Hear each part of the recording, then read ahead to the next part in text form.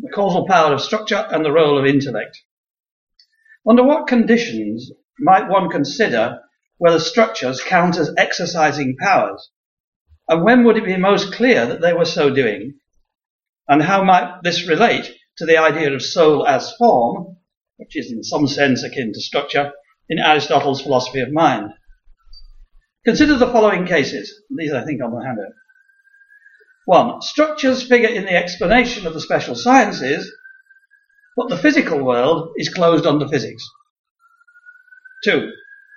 Structures figure in the explanations of the physical sciences, and the world is not closed under physics. Laws are emergent in the way they were believed to be by Broad and the British emergentists in the 1920s, and as far as I can tell now by John McDowell. I asked him straight in Canberra about 3 years ago whether he thought the world was closed under physics, and he said no. And I think I was a bit too surprised. How you combine British emergentism with Wittgensteinian quietism, I'm not sure, but I didn't pursue the point, and other people think I must have misunderstood him, or he must have thought I'd said something else, answered the wrong question. Anyway, and 3 is like 2, but the emergent laws, for example, probably of biology or psychology, are teleological. In the case of 2, it's not said that they're teleological, they're just emergent. I mean, I don't think Broad and co. thought that the laws of chemistry did what they did because they wanted to get somewhere, with any end in mind. It's just that this complexity gave rise to behaviour you wouldn't have expected. In 1, the explanatory laws attached to complex structures may or may not be teleological, but all are closed under physics. So, for example, if you think the world is closed under physics, but you could still, modern biologists will still have teleological laws in biology, but wouldn't think that clashed with physical closure at the bottom there. It's possible to believe, too, in the emergence, non-teleological, and still not ascribe efficacy to structure, it seems to me. It's just that the elements of the structure influence each other differently when placed in certain arrangements. It can be seen, in other words, as alterations in the mutual influence of the atoms, the bottom parts, depending on their arrangement. One need not, I think, hypostasize the structure as such. What if 3 is 2, and what emerges is teleological, this ontological reduction, as one might call it, is not possible, because there's no way of avoiding hypostasizing the whole as something aiming at the telos. For the purpose will presumably relate to the thing as a whole. In the biological case or the psychological case, the telos concerns not, as it were, the individual bits, but the telos of the organized structure. 3, the teleological, emergent, non-physical closure view, is, in my view, clearly Aristotle's view, and it's sufficient for attributing power to structures. But with the exception of Tom Nagel in his recent fascinating book, Mind and Cosmos, few modern philosophers want to adopt it. Nor do they usually, with the possible exception of John McDowell and his enigmatic second natures, want to adopt even 2. Modern Aristotelians in the philosophy of mind tend to want to defend 1, or at least maintain that the question of physical closure is empirical and makes no difference to the general truth of the theory. Kenny, for example, with his view that Aristotle and Aquinas are close to Ryle, would fall into this category, as probably do a large number of philosophers who believe, mistakenly in my view, that Aristotle is a kind of antidote to Descartes. I want to consider here one philosopher who has recently worked out a version of what he calls hylomorphism, and who defends the causal efficacy of structure in a way that's consistent with 1. He thinks that this applies to the mind-body problem and more generally. Applies to structures at all kinds of levels, but especially at biological.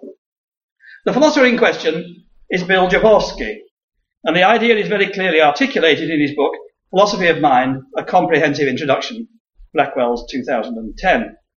I happened to come across him on this partly because he's a sort of colleague of mine at Fordham, when I'm at Fordham, and also at a conference in Munich, what's his name, organised Brunterup, at the Jesuit University. Bill and I had a long argument, and then a conference in Fordham with Dean Zimmerman and Dave Chalmers, myself and Bill discussing this kind of thing. And I think what he has to say is interesting. He describes his theory as a modern version of hylomorphism. The core of this idea is to take structure or organization as ontologically basic. The term hylomorphism, of course, originates from Aristotle, but the modern theory is simply invoked. It takes macroscopic organization at face value, and so treating it as being as real and efficacious as the microscopic. Nothing exclusively Aristotelian or scholastic need be invoked. Here is how Jaworski explains his theory, and you've got these quotations on the handout. Hylomorphism claims that structure is a basic ontological and explanatory principle. Structure is also a basic explanatory principle in the sense that it explains why members of this or that kind are able to engage in the behaviors they do. It's because humans are organized as they are, for instance, that they're able to speak, to learn, and to engage in the range of activities that distinguish them from other living things and from non-living ones. Hylomorphism implies that there are two distinct kinds of properties: properties due to something's structure and properties things possess independently of a broader structure. The properties of these structures are not idle. Emergent properties are not epiphenomenal, but make a distinctive causal or explanatory contribution to a system's behavior. And to emphasize this point, he adds, emergent hylomorphic properties are not logical constructions out of lower level properties. They do not represent abstract ways of describing lower level occurrences or processes. Am I speaking at the right speed and the right volume and everything else of that sort? These last two quotations make two important claims, both of which I want to challenge. The denial of the epiphenomenal status of emergent higher level properties, such as structure, is equivalent to the denial that Kim's exclusion principle applies to them. The exclusion principle states, in effect, that one cannot have two causes of an effect, at least one of which is a sufficient cause, without falling into overdetermination. It's assumed that overdetermination is not what one wants in the context. Now, Kim uses this, of course, as an argument against supervenient physicalism as opposed to reductive physicalism, but that's not going to come into it directly. This combines with causal closure under physics to, seemingly, give the conclusion that if there is a sufficient cause for every given event that falls under physics alone, then supposed causes from other levels are redundant. The second quotation just given, which was the one that goes, emergent properties are not logical constructions of lower level ones. They do not represent abstract ways of describing lower level occurrences. That second quotation rejects an explanation of this redundancy, so to speak, that the exclusion principle seems to lead to. An explanation of this that might be given by a species of non-realists, namely, that these other levels are just abstract ways of describing lower level occurrences or processes. Now, I want to defend this latter line, so let's first look at the accusation of epiphenomenalism. The above quotations, the last two that is, are followed by what might seem to be a direct denial of the causal exclusion principle. Jaworski says, hylomorphists endorse causal pluralism. They claim that there are causal properties and relations that do not fit the mold set by physics. This view is compatible with all forces operating at a fundamental physical level, i.e. none at other levels, and is therefore immune to the empirical objections raised against emergentism. In ascribing to causal pluralism, the hylomorphist appears to be denying Kim's causal exclusion principle. But notice that the avowal of causal pluralism is immediately followed by the assertion that all forces are operating at a fundamental physical level. What one has, in fact, on Jaworski's theory, is an explanatory pluralism with causation adopted into the domain of explanation.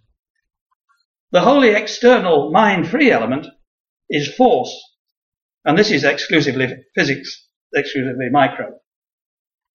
So causal exclusion has been replaced by what one might call force exclusion, and explanatory pluralism is now characterized as, or as including, plural causal explanation. But no one thought that explanation of all levels excluded an appeal to causation. So Jaworski is really only claiming that once one realizes that most explanations are causal explanations, explanatory pluralism is plural enough to constitute or ground a full realism at all levels. On the one hand, one might wonder whether explanatory pluralism is enough to justify or constitute the real efficacy of the non-basic levels. I mean, nobody denies explanatory pluralism. Nobody denies you get different explanations in physics and biology from the explanations you get in chemistry and biology than the ones you get in physics. People who think that the only real work is done at the bottom are not denying the explanatory use of the levels of description. On the one hand, one might well wonder whether explanatory pluralism is enough to justify or constitute the real efficacy of the non-basic levels. On the other, it sits well with Kim's belief that different ontological levels are not in competition with each other. Kim does not believe that his own principle works against the reality or efficacy of non-basic physical levels. This irenic compatibilist position might be defended as an obvious piece of common sense. The truth makers for higher level explanations are just as real as those for physics. If bricks are real, then so is the house made of bricks. If bricks have causal powers, so does the house, in virtue of the bricks' powers. So if atoms have real force, combinations of atoms can constitute a real object, which has real causal efficacy, compounded from the real forces of the atoms of which it is made. This seems to be common sense. Kim states the commonsensical nature of his position emphatically. The errant baseball didn't, after all, break the window, and the earthquake did not cause the buildings to collapse. This strikes us as intolerable. It's true, it does so strike us. Furthermore, one might think that what we have is a harmless case of overdetermination, if you wish so to describe it. The baseball and the atoms which compose it are, in some obvious sense, the same thing. So one does not have two causes, but two ways of describing the same one. But one can't escape from the exclusion principle so easily, for these causes are not equal in status. In Jaworski's terms, all the force is with the physics. The rest just supervenes on that. It adds nothing. And anybody who thinks the world's closed under physics is going to say the same. It's the higher level forces and the lower level are not equal. One supervenes on the other. So I shall argue that the impression that common sense about baseballs assists the realists about structures and its powers is an illusion. To consider this, let's step back ontologically, so to speak, and consider the question of what is involved in taking ontological claims seriously. How might one understand the apparent ontological question, are there any Fs, or do Fs exist? So, how to understand such ontological question? I want to defend an approach to ontology which combines realism and conceptualism in what I hope is an intuitively acceptable way. I think the question, are there Fs, can properly be interpreted in either of two ways, depending on the F in question. One I call the conceptualist interpretation, CI, and it can be read roughly as follows. This is on the handout. We have the concept F. Is the world so organized that it satisfies this concept in a way that is, I think that's really insufficient for the utility of that concept? So the concept can be usefully employed. If the answer to this is affirmative, then there are Fs in the conceptualist sense. The other interpretation is realist, RI, and goes roughly as follows. Forget about us and our concepts. If there were no conceptualizers around, putting God or divine minds aside for the moment, would there be Fs? If the answer to this is affirmative, then there are Fs in the realist sense. Common sense doesn't make this distinction, but I don't think that it finds it rebarbative. Why I think this will, I hope, become clear in what follows. Now, nominalists will find the realist interpretation objectionable because they will not find the realist view of properties and universals entailed by it acceptable. You can't say, apart from our concepts, what are they? If you're a nominalist, I suppose. I won't be concerned here to engage with nominalism of this sort, for I think that, if there is a world, it must be thus and so, and therefore it must be characterized by some properties independently of our conceptual practices. The nearest I'm prepared to come to nominalism is little Roman 4 below. There are the following positions one might take on adopting the conceptualist and realist distinction and employing it. 1. Realism for all standard concepts, including those for natural objects and for artifacts. 2.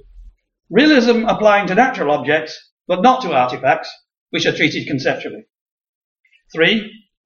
Realism for objects at the fundamental level, but conceptualism for the rest. 4. Conceptualism for everything we know, and possibly for everything we are ever likely to know, or even are capable of knowing. How the world is in itself, and there is such a thing, will always evade our grasp. We can only approximate to its actual properties. Most discussion of these issues in modern analytic metaphysics is in what one might describe as a mad dog realist spirit, as in one, and is only interested in the realist interpretation of the are there any F's question. To say, for example, with Peter van Inwagen, that there are no tables, but only table-shaped arrangements of simples, is to ignore the conceptual interpretation as a candidate for answering the are there any F's, are there any tables question. Van Inwagen's position assumes that the only interpretation of this question is the strictly realist one. If one took conceptualism seriously, then it's clear that, in that sense, there are tables, for the world is clearly so constructed as to make the application of this concept fruitful and useful. Now, just to back up the general value of this distinction, I want to look at some problems where it seems to me to help, other than the ones I'm directly discussing.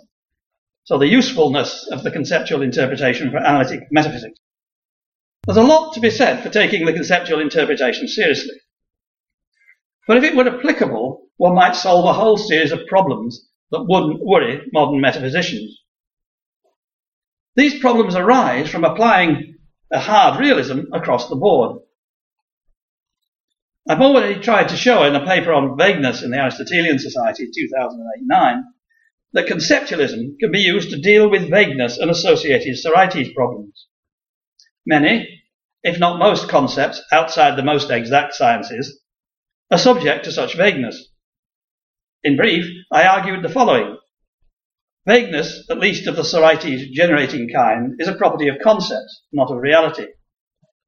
The response to the paradoxes and conflicts with classical logic that vagueness generates should not be to try to develop a logic for those concepts that produces a formally valid natural language, incorporating all its idiosyncrasies, as for example a three-valued logic, nor to impute to vague concepts a hidden precision, as do epistemicists, but to use or refrain from using those concepts according to their usefulness, consistent with classical logic.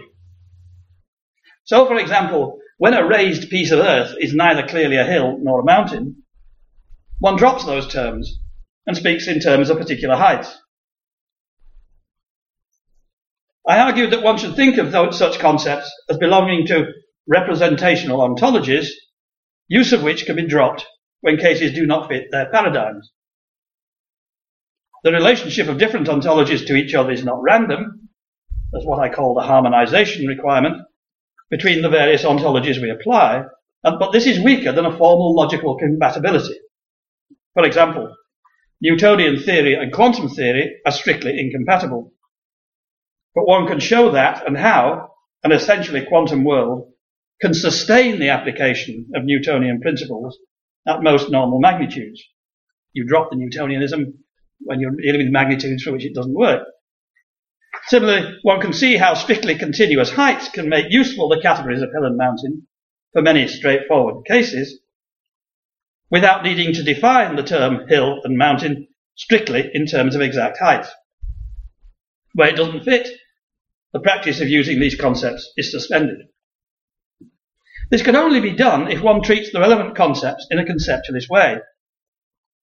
But the conceptualist holds that the are there F's question depends, in part, on whether the world will cooperate in the practice of using these concepts. And where vagueness comes into play, it won't.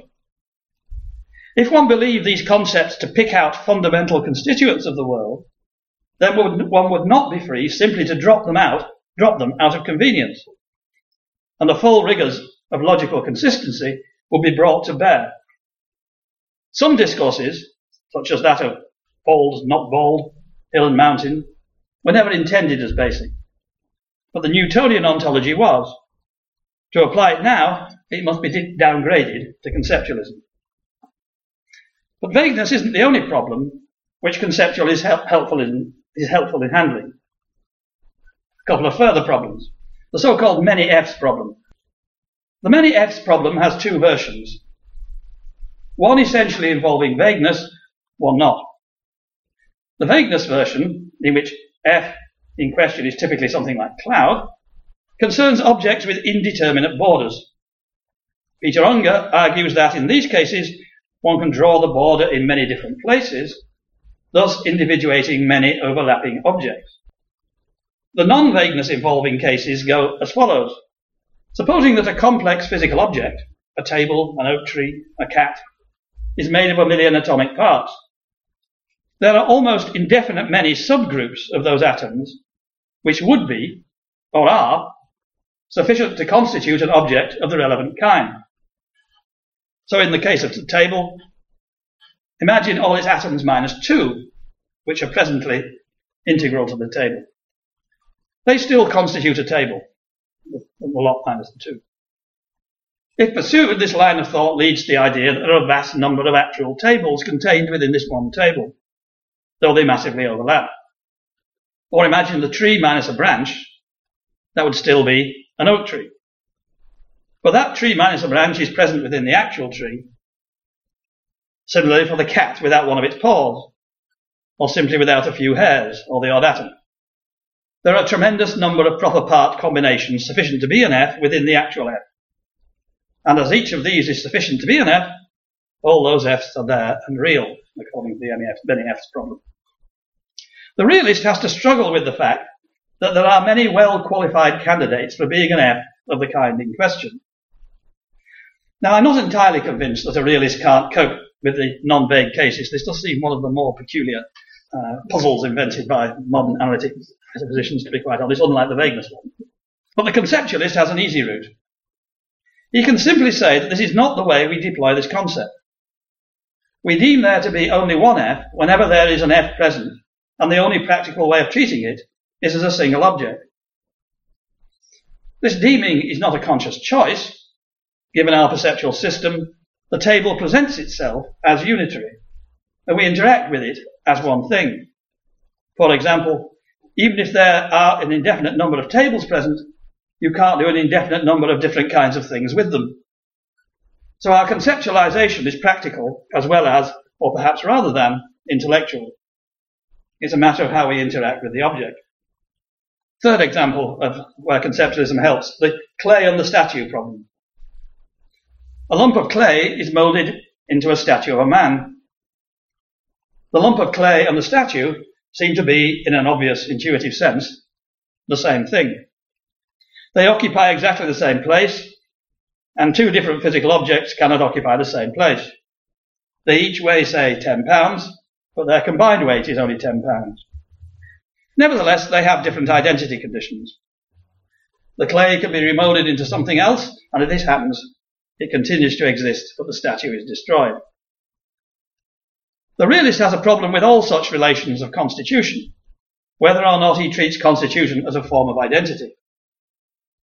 If only the base is treated in a fully realist way, then one can treat the composite object as a convenient way of conceptualizing some of what is out there, rather than as a further entity. So, let's try and apply this to the things we're talking about. Let's apply this to Kim and his baseball and earthquake. The baseball broke the window. But both baseball and window are to be understood in the conceptualist sense. So if one adopts conceptualism as appropriate for such concepts, there are baseballs, etc., but in the conceptualist sense. Similarly for the earthquake and the buildings. Only an extreme realist would feel that common sense was threatened by this reading. Kim's earthquake and Imwagen's table both exist, but on the conceptualist interpretation of what that is. What is at stake is whether the human perspective has a certain role in reifying what is in fact the micro world in a certain kind of way. And if conceptualism is right, the human perspective does have that role. Now, in a sense, I can invoke David Armstrong on my side in this. David follows Plato in thinking that one need be a realist about universals or properties only for those that are, in some relevant sense, foundational for the rest. Unlike Plato, for Armstrong, the foundational ones are the basic physical properties. This is on the handout. The properties that are of ontological interest are those constituents of objects, of particulars, which serve as the ground for the objects for the application of predicates. If we combine an a posteriori or scientific realism about properties and relations with the speculative but attractive thesis of physicalism, then we shall look to physics, the most mature science of all, for our best predicates so far. Armstrong wants to combine a kind of conceptualist, realist ontology that I'm advocating. But as a physicalist, he's a problem here. If everything that is not physics is not strictly in one's ontology, it is what I call conceptualist, it's not ontology in the realist sense, then what about the status of mind and psychology? In his main work on universals, Armstrong distinguishes between universals and predicates. This corresponds to the distinction in what I've quoted between what is of ontological interest and our best predicates on the one side, and mere predicates that cut no ontological ice on the other. But if the mind is not ontologically basic, it itself is a mere predicate that cuts no ontological ice. How can it then generate the predicates that constitute the special sciences? Armstrong does not want to be Dennett, I'm pretty sure about that, but the idea that everything that is not physics is just conceptual makes psychology and all the special sciences a matter of interpretation without an interpreter, an intentional stance with no real intentional engine. Argued elsewhere, that's incoherent in the case of Dennett, and it seems to me that Armstrong is no better off if he applies his, as it were, Platonist selectivism to real universals, which I think is not a bad thing to do in itself, provided you're a dualist and not a physicalist. There is a sense in which any mereological combination of atoms could be treated as an entity, and so could the combined sum of their forces, which are chosen as a matter of human interest and perspective. Not arbitrary, of course, but well-grounded. But well-groundedness of conceptual practice doesn't entail strict realism. Talk of human interests might make it seem too intellectual. One of the most important things is the grain of human perception, what is salient to us and how it manifests itself in our senses. If we can see the independent constituents of an entity, we are less likely to think of that entity as basic. We can see the elements in a crowd, a swarm of bees, or in a weather system, and so are less likely to think that these things are fundamental, even if they seem to have a dynamic of their own. Notice that Aristotle did not think that weather had a form, even though it's a teleological system. This was presumably because he also thought that it was a mechanism with a mechanical explanation, and therefore it didn't need a form to make it do what it does. It just happens to work the right way. And we can see the bits, so to speak. We are generally happy to make a conceptualist interpretation of all these things. But for most organisms, we see them only as wholes. For such parts as we do see are essentially parts of the thing, branches, leaves, limbs, teeth, etc., not independent parts. If we saw a plant as a swirling mass of particles passing in and out of an organizational vortex, like a rioting crowd, then once we came to believe that the organization was a product of the interaction of the particles, following only the laws of physics, and not an extraneous imposition, we would probably find it natural to make a conceptualist interpretation of plants. As it is, the nature of our perception seems to endow them with a greater degree of natural integrity than they would seem to possess from a more microscopic viewpoint. Both as entities and as causal agents, macroscopic objects seem to be byproducts of their micro-constituents. What does it mean to call the higher order processes byproducts? It rests on the premise that everything that happens because of the microdynamics. Apparent higher laws, though useful generalizations from our standpoint, do not give the real reason why anything happened. It is like the case of the plant turning toward the light. Common experience leads us to say that it does so in order to gain more light, because it needs light to survive and replicate. But science tells us that this turning happens because of the chemical reactions involved, without any fundamental teleology. But were not these chemical processes selected because they allowed the plant to get light, and thus teleology is restored at the level of biology? Yes, in a sense, but only in the sense that certain micro-processes, from their own dynamics, repeat themselves in a certain way. The micro-processes do not get repeated because they lead to the replication of the organism. Their repeating themselves is the replication. Dawkins' expression, the blind watchmaker, as a label for nature is illuminating. The blindness in question is not primarily cognitive, it's volitional. Nature does not intend to produce watches, or eyes, or organisms in general, if it's close to the physics. The developing of the quantum field, which is blind to its byproducts, merely produces things which can be usefully so classified from the perspective of a macroscopic rational animal. Davidson rejects Kim's exclusion principle, but rather ironically, we can draw on a legitimate point of Davidson's in its support. Davidson claims, very plausibly, that it's only at the fundamental level that there are what he calls strict laws. Laws at other levels involve ceteris paribus clauses and a certain degree of approximation. They strongly suggest that, though they are useful explanatory tools, formulated on the basis of more exact processes that underlie them, the laws of the special sciences are not entities in their own right. It would be natural to argue the same way for the entities to which those laws attach. Davidson's reason for rejecting the exclusion principle, which he does, rests on some very controversial features of his system. He claims that causal relations are entirely extensional, and so events are not efficacious in virtue of any of the properties involved in them. So you cannot claim that some of them are active and others idle. The motive behind this is some kind of nominalism, which wishes to treat properties as simply descriptions under which events fall, and as such, not agents in the world. At the same time, he wants to treat the mental as purely conceptual, and the basic physical as, in some sense, more real. For further discussion of Davidson's confusions, see something I wrote in 2003, if you want to be bothered. Conceptualism, biology and psychology.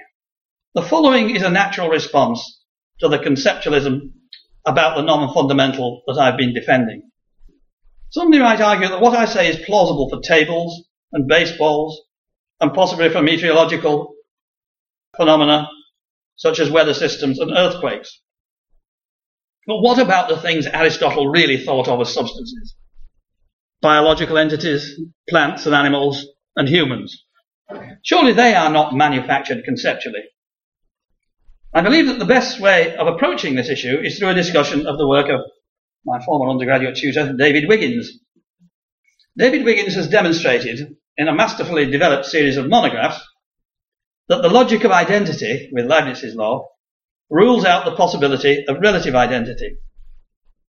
The doctrine of conceptualism for all ordinary entities that I have defended seems likely to leave open the possibility of relative identity, because the same piece of the material world might be conceptualized in different ways for different purposes.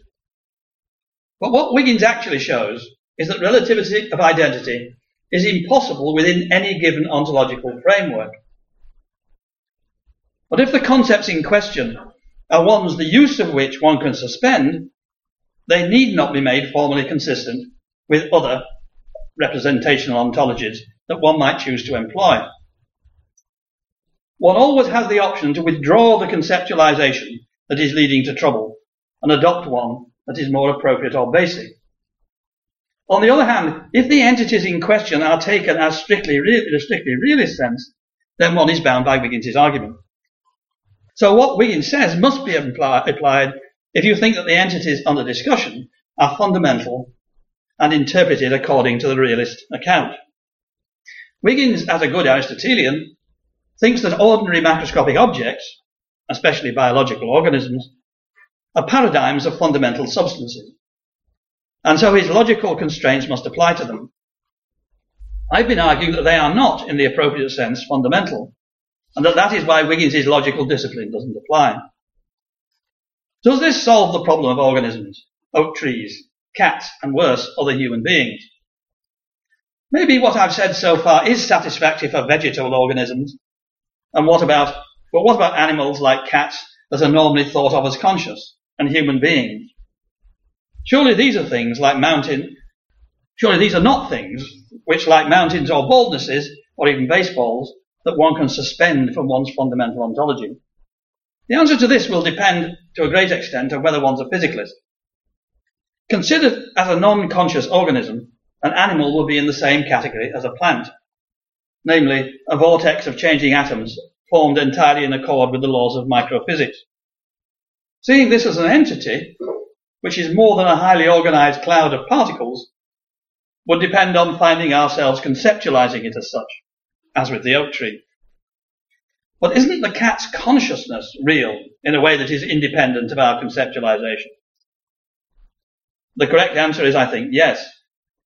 But it's difficult to see how this could be the case if the cat's subjectivity were not something over and above the organization of elementary particles in its brain.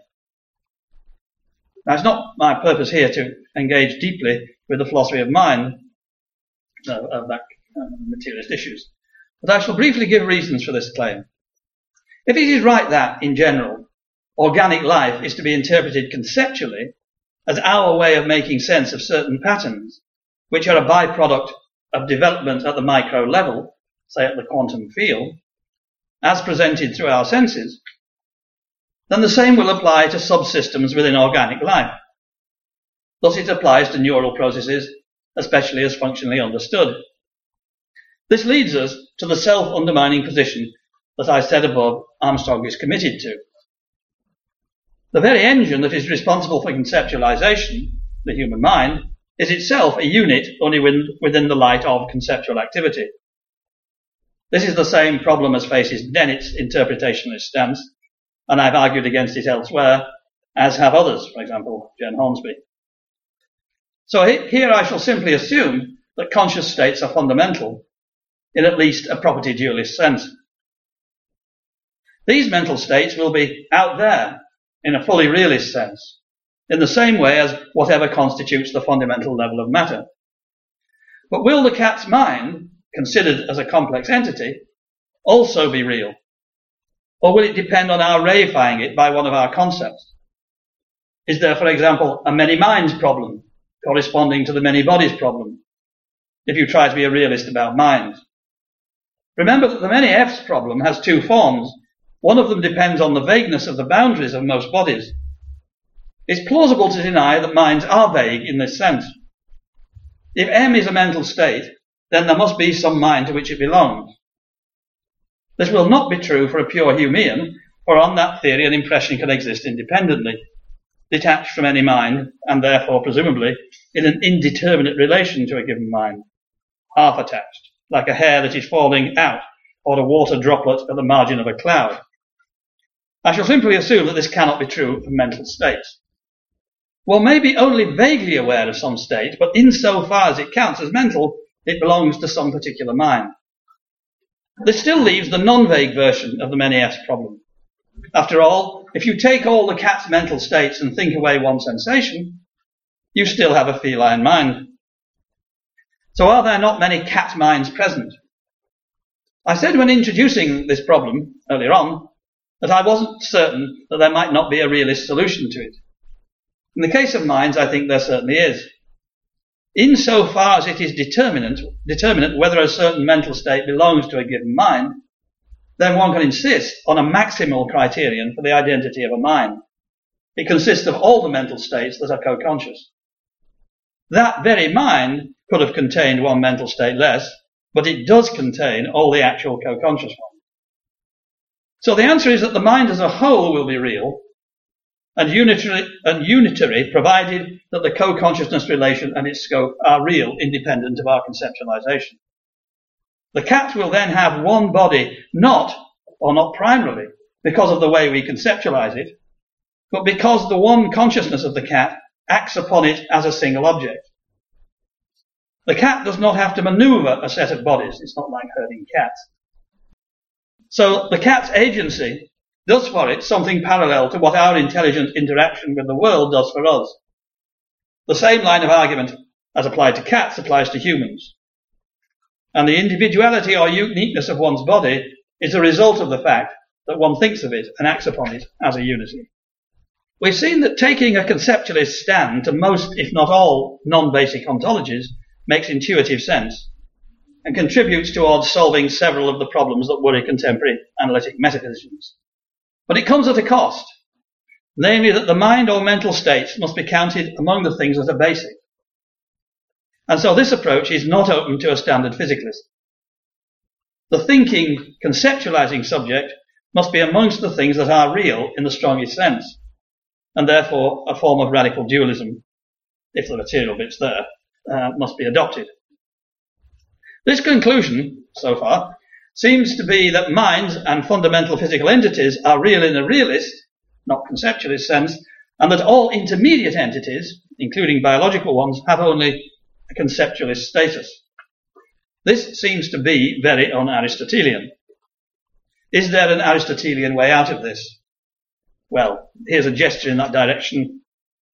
We'll take one in a minute. I argued in my entry on substance in the Stanford Encyclopedia that one of the senses of substance in Aristotle was a teleological sense. Not very controversial. I castigated Wiggins for suggesting that this was a sense that we should drop. It's the one he likes least. He thinks it gets in the way of a more scientific sense, of stuff sense, as it were, a sortal sense. I also noted that the somewhat paradoxical fact, noted by many, that the best illustrations of Aristotle's concept of substance, namely artifacts, were not actually good instances. This is precisely because teleological notions apply most neatly to artifacts. Artifacts can operate according to purely mechanical principles, but their existence presupposes design and purpose. If one held that the universe was fine-tuned so that it would give rise to macroscopic objects of the natural kinds that we find, then they would be reinstated as substances under the teleological criterion. And our conceptualism in reifying them would merely be reflecting the structure implicit in the design, the plans, if you want, of the logos or the first cause. Brackets, this emphasis on the teleological nature of substance also, I believe, allows one to make good sense within an Aristotelian framework of the doctrine of transubstantiation without running afoul of non-Aristotelian science. This, of course, is bringing us into a lot of very controversial issues. And I will not find favour with those who favour a secular, non-Neoplatonist interpretation of Aristotle. So I shall leave us mainly with my negative conclusions. Thank you.